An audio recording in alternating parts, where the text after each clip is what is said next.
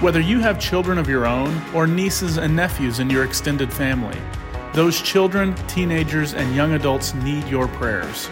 Pray blessings over their lives, protection from the evil one, and hearts to know and love Jesus. Here's Pastor Jim Bradford with today's Central Moment. I welcome you to Central Moments. We're in week 2 of our 4 weeks of prayer, and today on day 2 of week 2, our focus is going to be on praying over our children.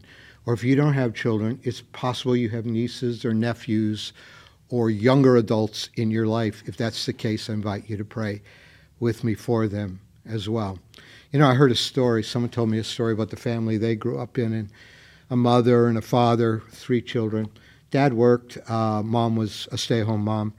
And every day, this person was telling us, before they went off to school, their mom and their dad would just pray briefly over their lives. It wasn't long, extended, but they'd pray. And they'd pray this, according to what he told me. Dear Heavenly Father, we thank you for this day. We thank you for the life you've given us. Bless these kids as they go to school. Keep them safe. May they bring glory to you in all they say and do. In Jesus' name, amen. And as our kids go to school, that's what we want. Let them bring glory to you. Keep them safe. Guide them and help them. So every morning from kindergarten through 12th grade, this friend told me, his mom and dad stopped at the front door and prayed that prayer over them.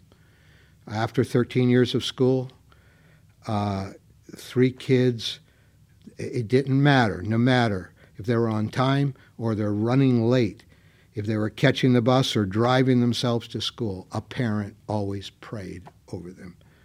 From what I understand, those children did not necessarily turn out to be perfect angels. None of our kids do. But they got into trouble, like any trio of siblings would. They probably fought each other like cats and dogs at times. But they did keep to the path of Jesus. And there were no rebellious teenage years. I was told no wandering from the faith in college. Now, you can't guarantee that won't happen from your children. But the guy who told me that story, he believes that it was those prayers every morning that actually worked. That Jesus did sort of put his arms around them, cover them, and kept them close to himself through the power of praying parents. As adults, 2 of the children right now are in missions work, and the 3rd is a successful business person, all of them serving Jesus. Let's pray over our children. And it is even good if you let your children hear your prayers over them as well. The prayer does not need to be fancy, just authentic. Make it consistent and make it part of your daily routine.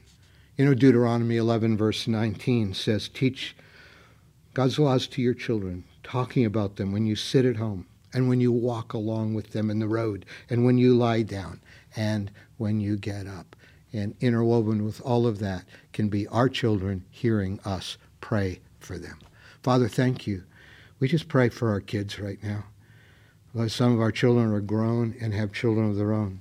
But we pray for our children. We pray for our grandchildren.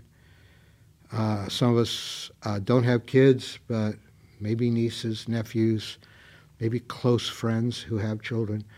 My God, we pray. We pray for children. We pray for teenagers. We pray for young adults, how they need your covering, what a world they live in, what they're exposed to on a daily basis in the media, in the entertainment world, on their phones. My God, we pray you'll put a hedge of protection around our children. Touch our children. Pray for my 2 daughters. I pray for my 2 grandchildren. Oh God, I pray you'll cover them today. I pray you'll keep their hearts from drifting from you. I pray that you will give them wisdom and anointing from the Holy Spirit. I pray you'll hedge about them and protect them from the enemy. I pray you'll raise them up. They were born for a purpose, not our purpose, but for your purpose. And I pray, Lord, that your calling will be fulfilled in their lives, that you will, as they work hard on their careers, as they work hard in school, whether it be first grade or their 5th year of graduate school, it doesn't matter. I pray, God, you'll help them to prepare well, and to fulfill your calling in their lives. Thank you for our kids. Bless them today. We claim our children for you in Jesus' name and believe you to be their covering, their protection, and the power of their lives. In Jesus' name, amen.